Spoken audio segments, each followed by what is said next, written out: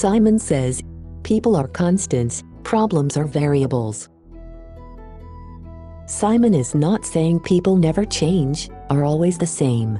You need only hang around most anyone for a while to know people are very changeable. Were that not true, things would get very boring and most of the world's serious problems would never get solved. The people you deal with through your success business have some characteristics that stay fairly stable over time. Traits not changing much include things like attitudes, approaches to doing business, interpersonal style, beliefs, values, general mood and demeanor, cooperativeness, and most everything else mattering in the context of your success. This is enough of a fact of life you are well served by simply assuming people are constants. They are not going to change, at least not much in any ways making any difference for you. Making this assumption puts you onto the right track with people and problems. You will deal with people and work on problems. If the people change in positive ways, all the better, but you are not counting on it and are not investing much time in trying to get them to change. You want to see what people are doing right, since you likely can get them to do more of whatever it is, but you cannot concern yourself much with what they are doing wrong. You might get them to do less of it but not a lot less anytime soon. Your goal is to encourage people to do more of what they are already doing right, with the hope they will have less time and energy for doing things wrong. If you are very successful with this approach, the right things will become so habitual the wrong things gradually just drop away, although it can take years, if you have the free time to devote to the task.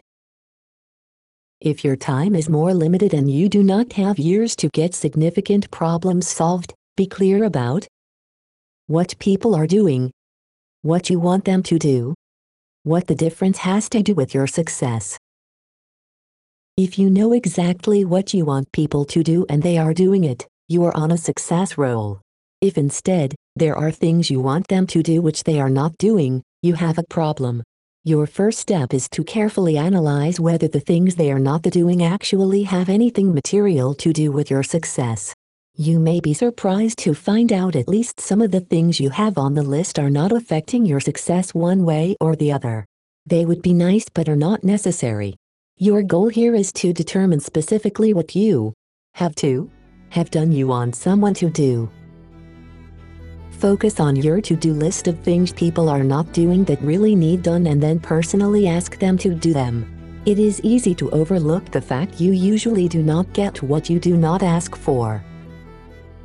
If they say no, then ask them why they will not do what you want them to do.